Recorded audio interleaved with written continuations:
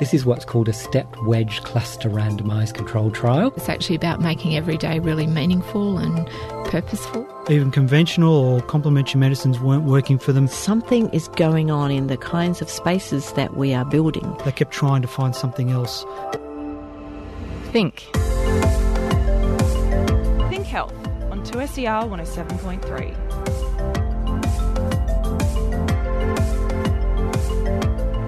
Hello and welcome to the show. Ellen Leabeater with you. Today, how to spot the next big sports star. So the more dimensions, and by dimensions I mean anthropometry, physical fitness, decision-making, skill proficiency, etc. The more dimensions we look at, the better the idea we get about future potential. And why males should exercise their pelvic floor as much as their pecs.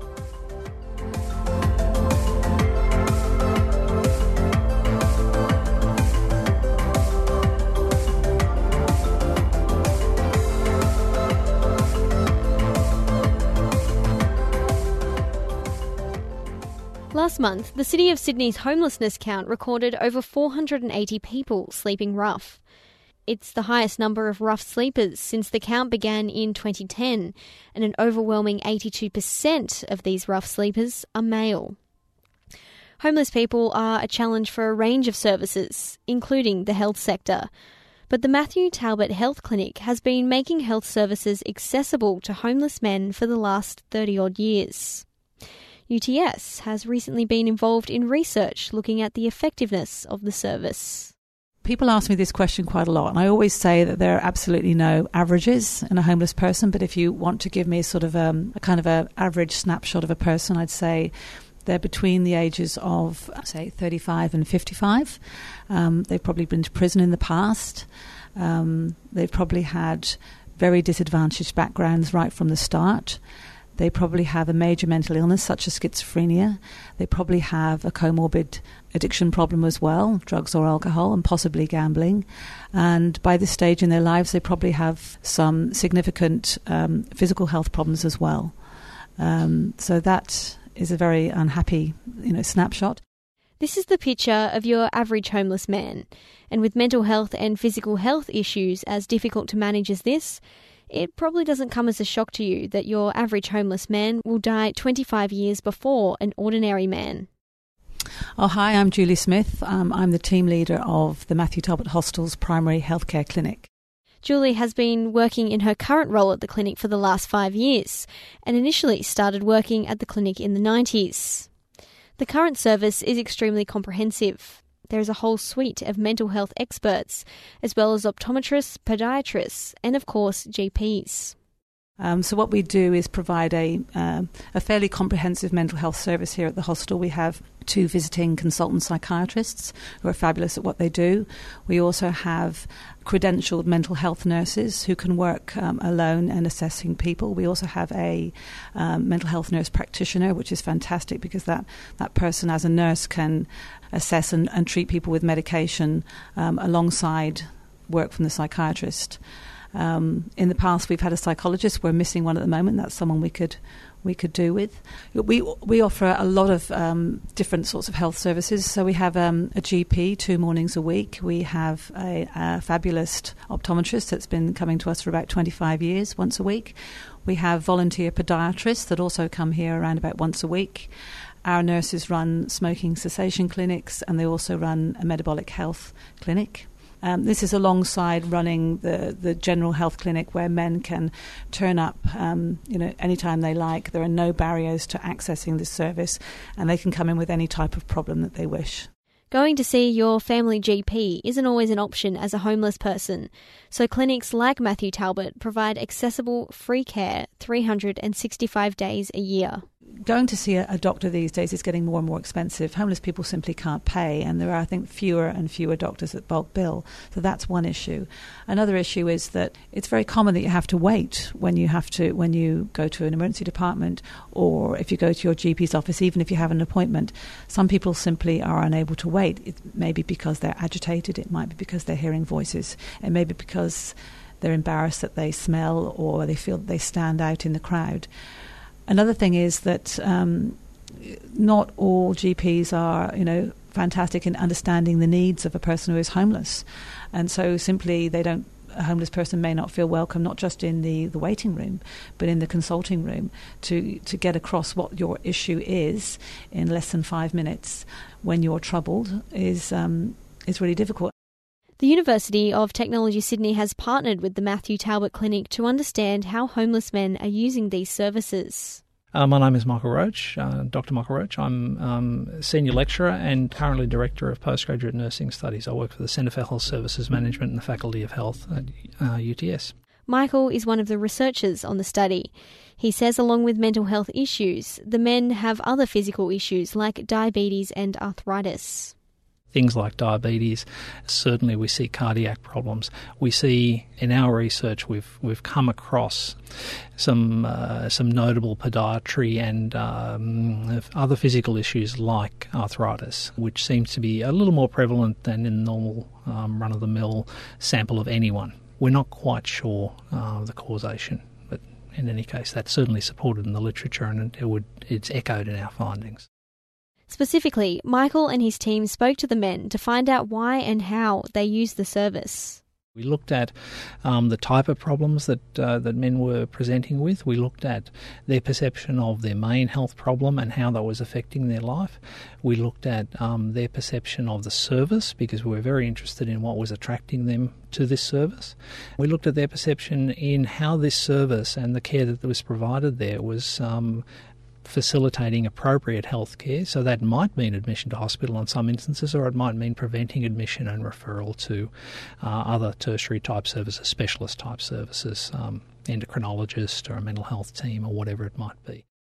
The homeless community is very hard to engage when it comes to healthcare, and men find out about the clinic through word of mouth or by staying at the attached hostel. However they end up there, Michael says the men are very happy with the service.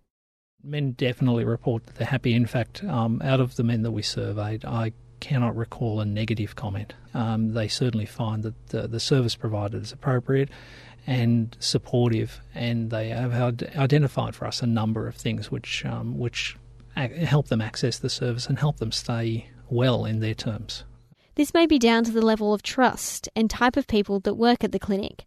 Julie Smith again. I think trust is an enormous aspect of what we do. I mean, a person doesn't have to trust us, and sometimes, they in some cases perhaps they never will. It's really helpful if they do, but we have to gain that trust. It's not an automatic thing. That's why we have an open access to service. We've got no barriers or as few barriers as possible to getting a service, so no one has to pay. No one has to make an appointment. We try to make people feel welcome. I think one of the aspects of working here that's incredibly important is that you need to want to work with homeless people. You need to have a sort of natural curiosity, an interest in people who are homeless, and at the same time, be friendly, open, transparent. And people know if you're not being authentic, and they'll tell you in the most colourful way. While the goal of services like these is to help men's health, it can also cause a reduction in the number of homeless men presenting to the emergency department.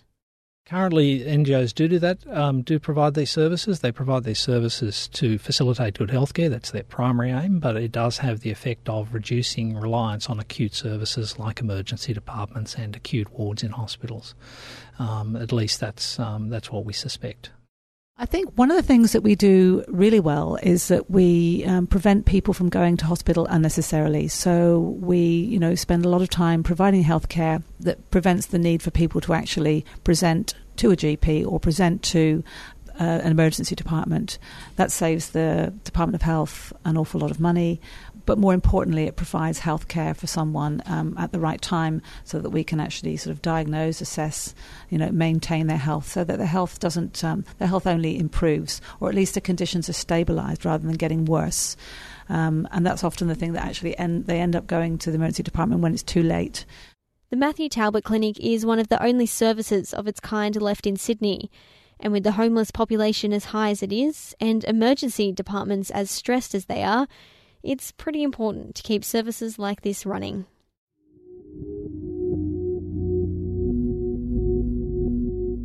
You're listening to Think Health on 2SER 107.3. Did you play sport when you were younger and think to yourself, how could I make it to the big time? You might have heard of talent scouts, referring to the coaches and people who attend matches on the lookout for the next Roger Federer or Elise Perry. In the sports world, identifying the next elite player is a process called talent identification. But as Job Franson from UTS told Jake Morcom, it involves more than just eyeing the fast and strong players on the field. Talent identification is looking at those individuals who have the most potential to succeed in the future. And so far, our talent identification structures have mostly focused on momentary performance. So far we know very little about what talent identification actually is, other than that it is the potential to identify future performance. So when you're talking about momentary identification, do you mean looking at a player who might be on the field, and it was particularly talking about youth who are playing sport and being like, he or she is going to trump through and be the best, but that's not always the case? Yeah, so how talent identification, as the general public knows it, usually works is there would be a few coaches or talent scouts or whatever around a field with some youth athletes playing a particular game. And they would be looking at that game and then subjectively assessing performance of those youth players and saying that particular player scored 4 tries, had 10 line breaks. That is future potential. 2 major things that are not often discussed when it comes to talent identification are maturation and something called the relative age effect. And it's very important for people to understand that a talent identification process is even much more than just the objective measurements. It is taking into account which players are early maturing, which players are late maturing. And the relative age effect is the unequal birth month distribution that we see all the time in professional sports. That means in high-level youth academies, we see a lot more players born in January, February, March who have a developmental advantage over players born in September, October, November, December. And it's very important for us to understand that a player who is born late in the year and shows a lot of potential might actually have more potential to excel in the future than a player who shows potential and who is born early in the year, because they might have 1 extra year of developmental time or 1 extra year to develop their potential than someone who's born early in the year. And all those factors, taking them into account, makes talent identification a lot more difficult than just standing around a soccer field and saying, oh, this kid is going to be good, or wow, that's a really big goalkeeper. That's the one we need for the Mariners or Sydney FC in the future. And assessing future potential is largely based on those objective measurements and not those subjective that we are used to right now. So what do you mean by objective measurements? We usually organize really large testing days where we get a lot of children from one particular club or a few clubs in, and we do different objective measurements around their anthropometry, which is their stature and their body size. We do assessments around their motor competence, their physical fitness, their sports participation history, how well they make decisions, what their technical proficiency within the game is like. And those objective measurements, all of that together, if we scramble that together, we get a pretty good idea of which players have potential to grow in the future and which players don't. What sports does this refer to, or does talent identification work differently for all sports? Like, does this happen in tennis? Does this happen in football? Does it happen everywhere? Talent identification works very, very different depending on the sport. For example, if we take gymnastics, for example, where we know that girls at age 16 could be world top performing at the Olympics, that means that talent identification for gymnastics happens very, very early in the sports careers of those girls. However, if we look at triathlon, for example, where you can keep performing until you're 39, 40, 41 at a world level, then talent identification is a lot later. So both in terms of time as in terms of the objective measurements that we use, talent identification is very, very different between sports. One of the main sports that you look at in particular is soccer. So what is the talent identification process for looking at youth soccer players? Researchers have found that it should be multidimensional. So the more dimensions, and by dimensions I mean anthropometry, physical fitness, decision-making, skill proficiency, etc., the more dimensions we look at, the better the idea we get about future potential. In soccer, talent identification has advanced quite a way, especially in European soccer, where we are now able to get objective measurements on multiple dimensions of youth soccer players from 6 to 18 years old. We start understanding which factors are important for adherence to a high-level program. We start understanding which factors are important to get your playing minutes in the first team, to get a professional contract and things like that. Is it a predictable process? Because might there be someone who underperforms somewhere, but in 2 years down the line, they might have completely changed their game or changed the way that they play, and then you kind of look at them and like they could make the elite now? Yes, exactly. And the Belgian national team at the moment, because I'm Belgian, that is a very good example of that, because we have a lot of players who are very proficient on a skill level, but as young players, they weren't very tall, they weren't very fast, they weren't very powerful, because they were late maturing. They had their growth spurt later than the other kids, and that meant that throughout their careers, they were actually underperforming. However, they're catching up now, and they have such high skill levels because they always evaded contact. They were faster inherently because they wanted to evade physical contact with those bigger boys, and that's the result, or that result we're seeing right now in the Belgian national team. So it's not just an identification process related to youth. Does it continue on throughout the duration of a sports player's career? So once the players are 16, 17, 18 years old, things become a lot more difficult because, for example, a player might get a first professional contract when he's 16. And from that moment, it becomes very difficult to follow that up because they start training a lot more, they start getting injured. Testing is not as evident as it is at a younger age. So once they're 16, 17, 18, or once they get their first professional contracts, it gets very difficult to follow up those players. And I guess when a sports player has secured a contract, it's less about navigating whether they're an elite player now, because they are. Yes, they are, but then again, we do know that soccer being one of the most popular sports in the world, you might get a professional contract, but you might still not be considered at an elite level because so many people are playing throughout the world. There are so many professional teams that merely getting a contract doesn't mean that you've really succeeded or that you've maximized your potential. So soccer aside, you were saying before that there are a number of sports areas here in Australia that you are now looking at in terms of talent identification. What are some of those sports? Yeah, so I'm mainly interested in team sports that are field-based. So we're trying to move our way into rugby union because, for example, we know that in rugby union, physical profiles of players are very important. Skill performance is very, very important for some of the players. But also AFL, a sport where if you are not extremely skillful, you can never make it to the highest level. So things like that really encourage me to look at other sports that involve some of the same performance variables that soccer does, but have one or two or three tweaks in specifically that we need to look at. And when you say AFL, you need specific skills to make it into the really high elite.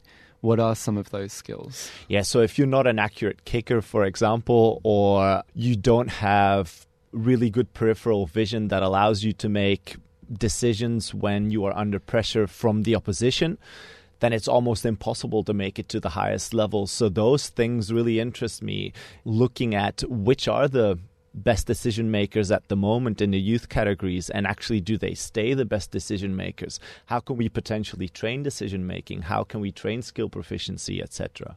And as a talent identifier, having just two contrasting sports there, AFL and rugby union, you have to be able to gauge what skills are needed for certain players because the physique of those two sports team players are very different from one another. Yeah, absolutely. So if we might put an arbitrary number to that and say that 50% of rugby union profiles are the same as the AFL profiles, then that means that 50% is also different. We're not looking at tight forwards in rugby union. We're not looking at very, very skillful individuals. We're looking at individuals who are powerful, who have really fast accelerations, etc. While for AFL, we're looking at very skillful players who have the potential to be great endurance athletes. So the profile of the sport really determines what we're going to be looking at. Job Franson, lecturer in sport and exercise science in the Faculty of Health at UTS, speaking to Jake Morcom. Up next, why males should exercise their pelvic floor muscles. You're listening to Think Health on 2SER 107.3.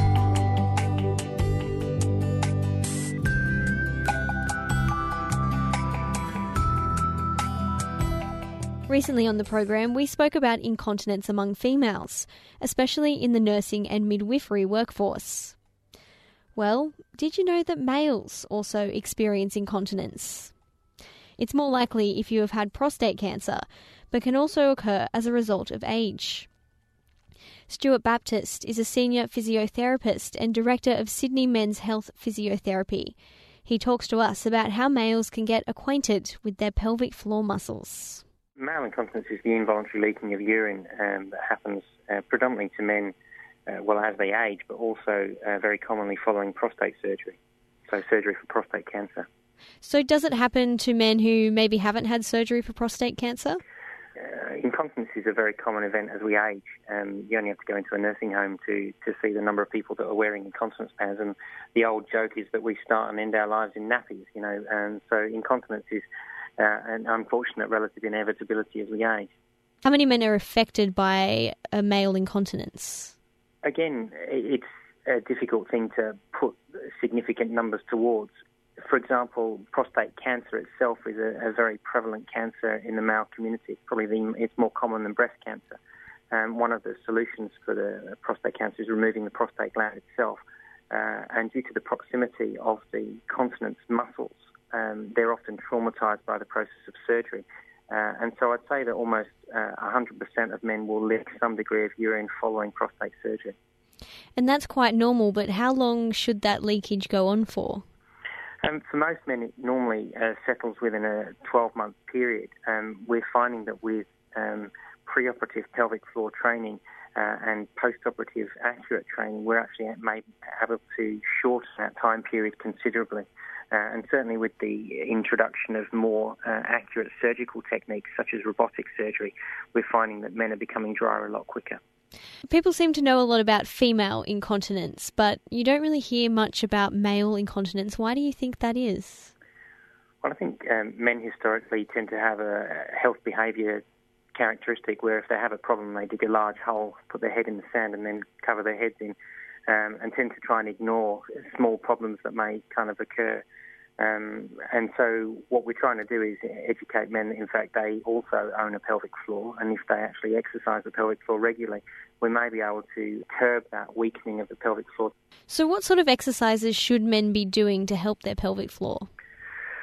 Men really need to know where their pelvic floor is, because it's not just one muscle that extends from front to back, but a series of muscles that coordinate together. In the early stage, it's a little bit like playing golf. There's no point in just hitting the ball hard if you don't have a good technique.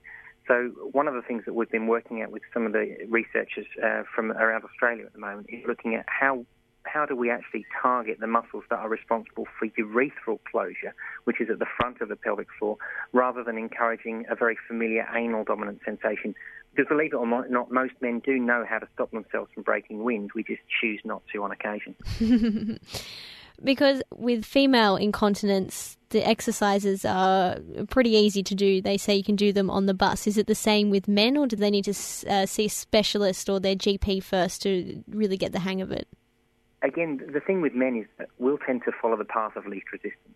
So if you say pelvic floor and you say muscle, most men will grit their teeth and try as hard as they can to produce the outcome that they're looking for.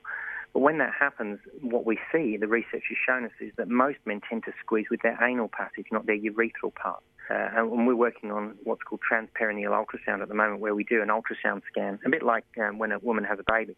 But we're actually looking to see what happens when the men contract the right muscles. And it's only when we get this sense of contracting the right muscles that we can then progress on to developing that muscle further as time goes by. So your role is a physio, but men who have had prostate surgery, is this the sort of exercise that they have to go to a physio for, or is this something their urologist or GP can teach them? The kind of research that we're involved in at the moment, or certainly at the clinic that we're at here, is very, very cutting-edge stuff. It's kind of in the process of being validated, and Australia is leading the world at the moment. You mentioned that you're trying to encourage men to do these sort of exercises before they do go for surgery, but is there any benefit for starting it even earlier in life? Indeed, there is, because, like I say, even if you don't develop prostate cancer and don't have an operation, the propensity for males to become incontinent as they age, the evidence is there. If you walk into a nursing home, I think it's one of the most common reasons for admission into nursing homes, actually for continency-related issues. So it always amused me that, men spend a lot of time in the gym trying to work out and look good to live a long, healthy life, but they actually ignore the muscle that's going to keep them out of a nursing home. So it's kind of an interesting way that we want to think about things, is that we want to educate men earlier in life as to that they have a pelvic floor, and that if they spend a little bit of time identifying it, then they can integrate that into normal functional exercise patterns down the track. Stuart Baptist, Senior Physiotherapist and Director of Sydney Men's Health Physiotherapy.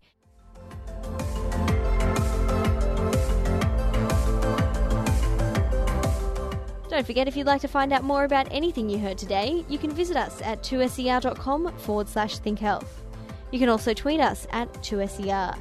Please remember that journalists are not doctors. If we've made you ask questions, which is great, go and see your GP. This show is produced with the support of the University of Technology Sydney Faculty of Health. And remember to subscribe, rate and review us on iTunes if you enjoyed what you heard today. I'm Ellen Leabeater. See you next week for more.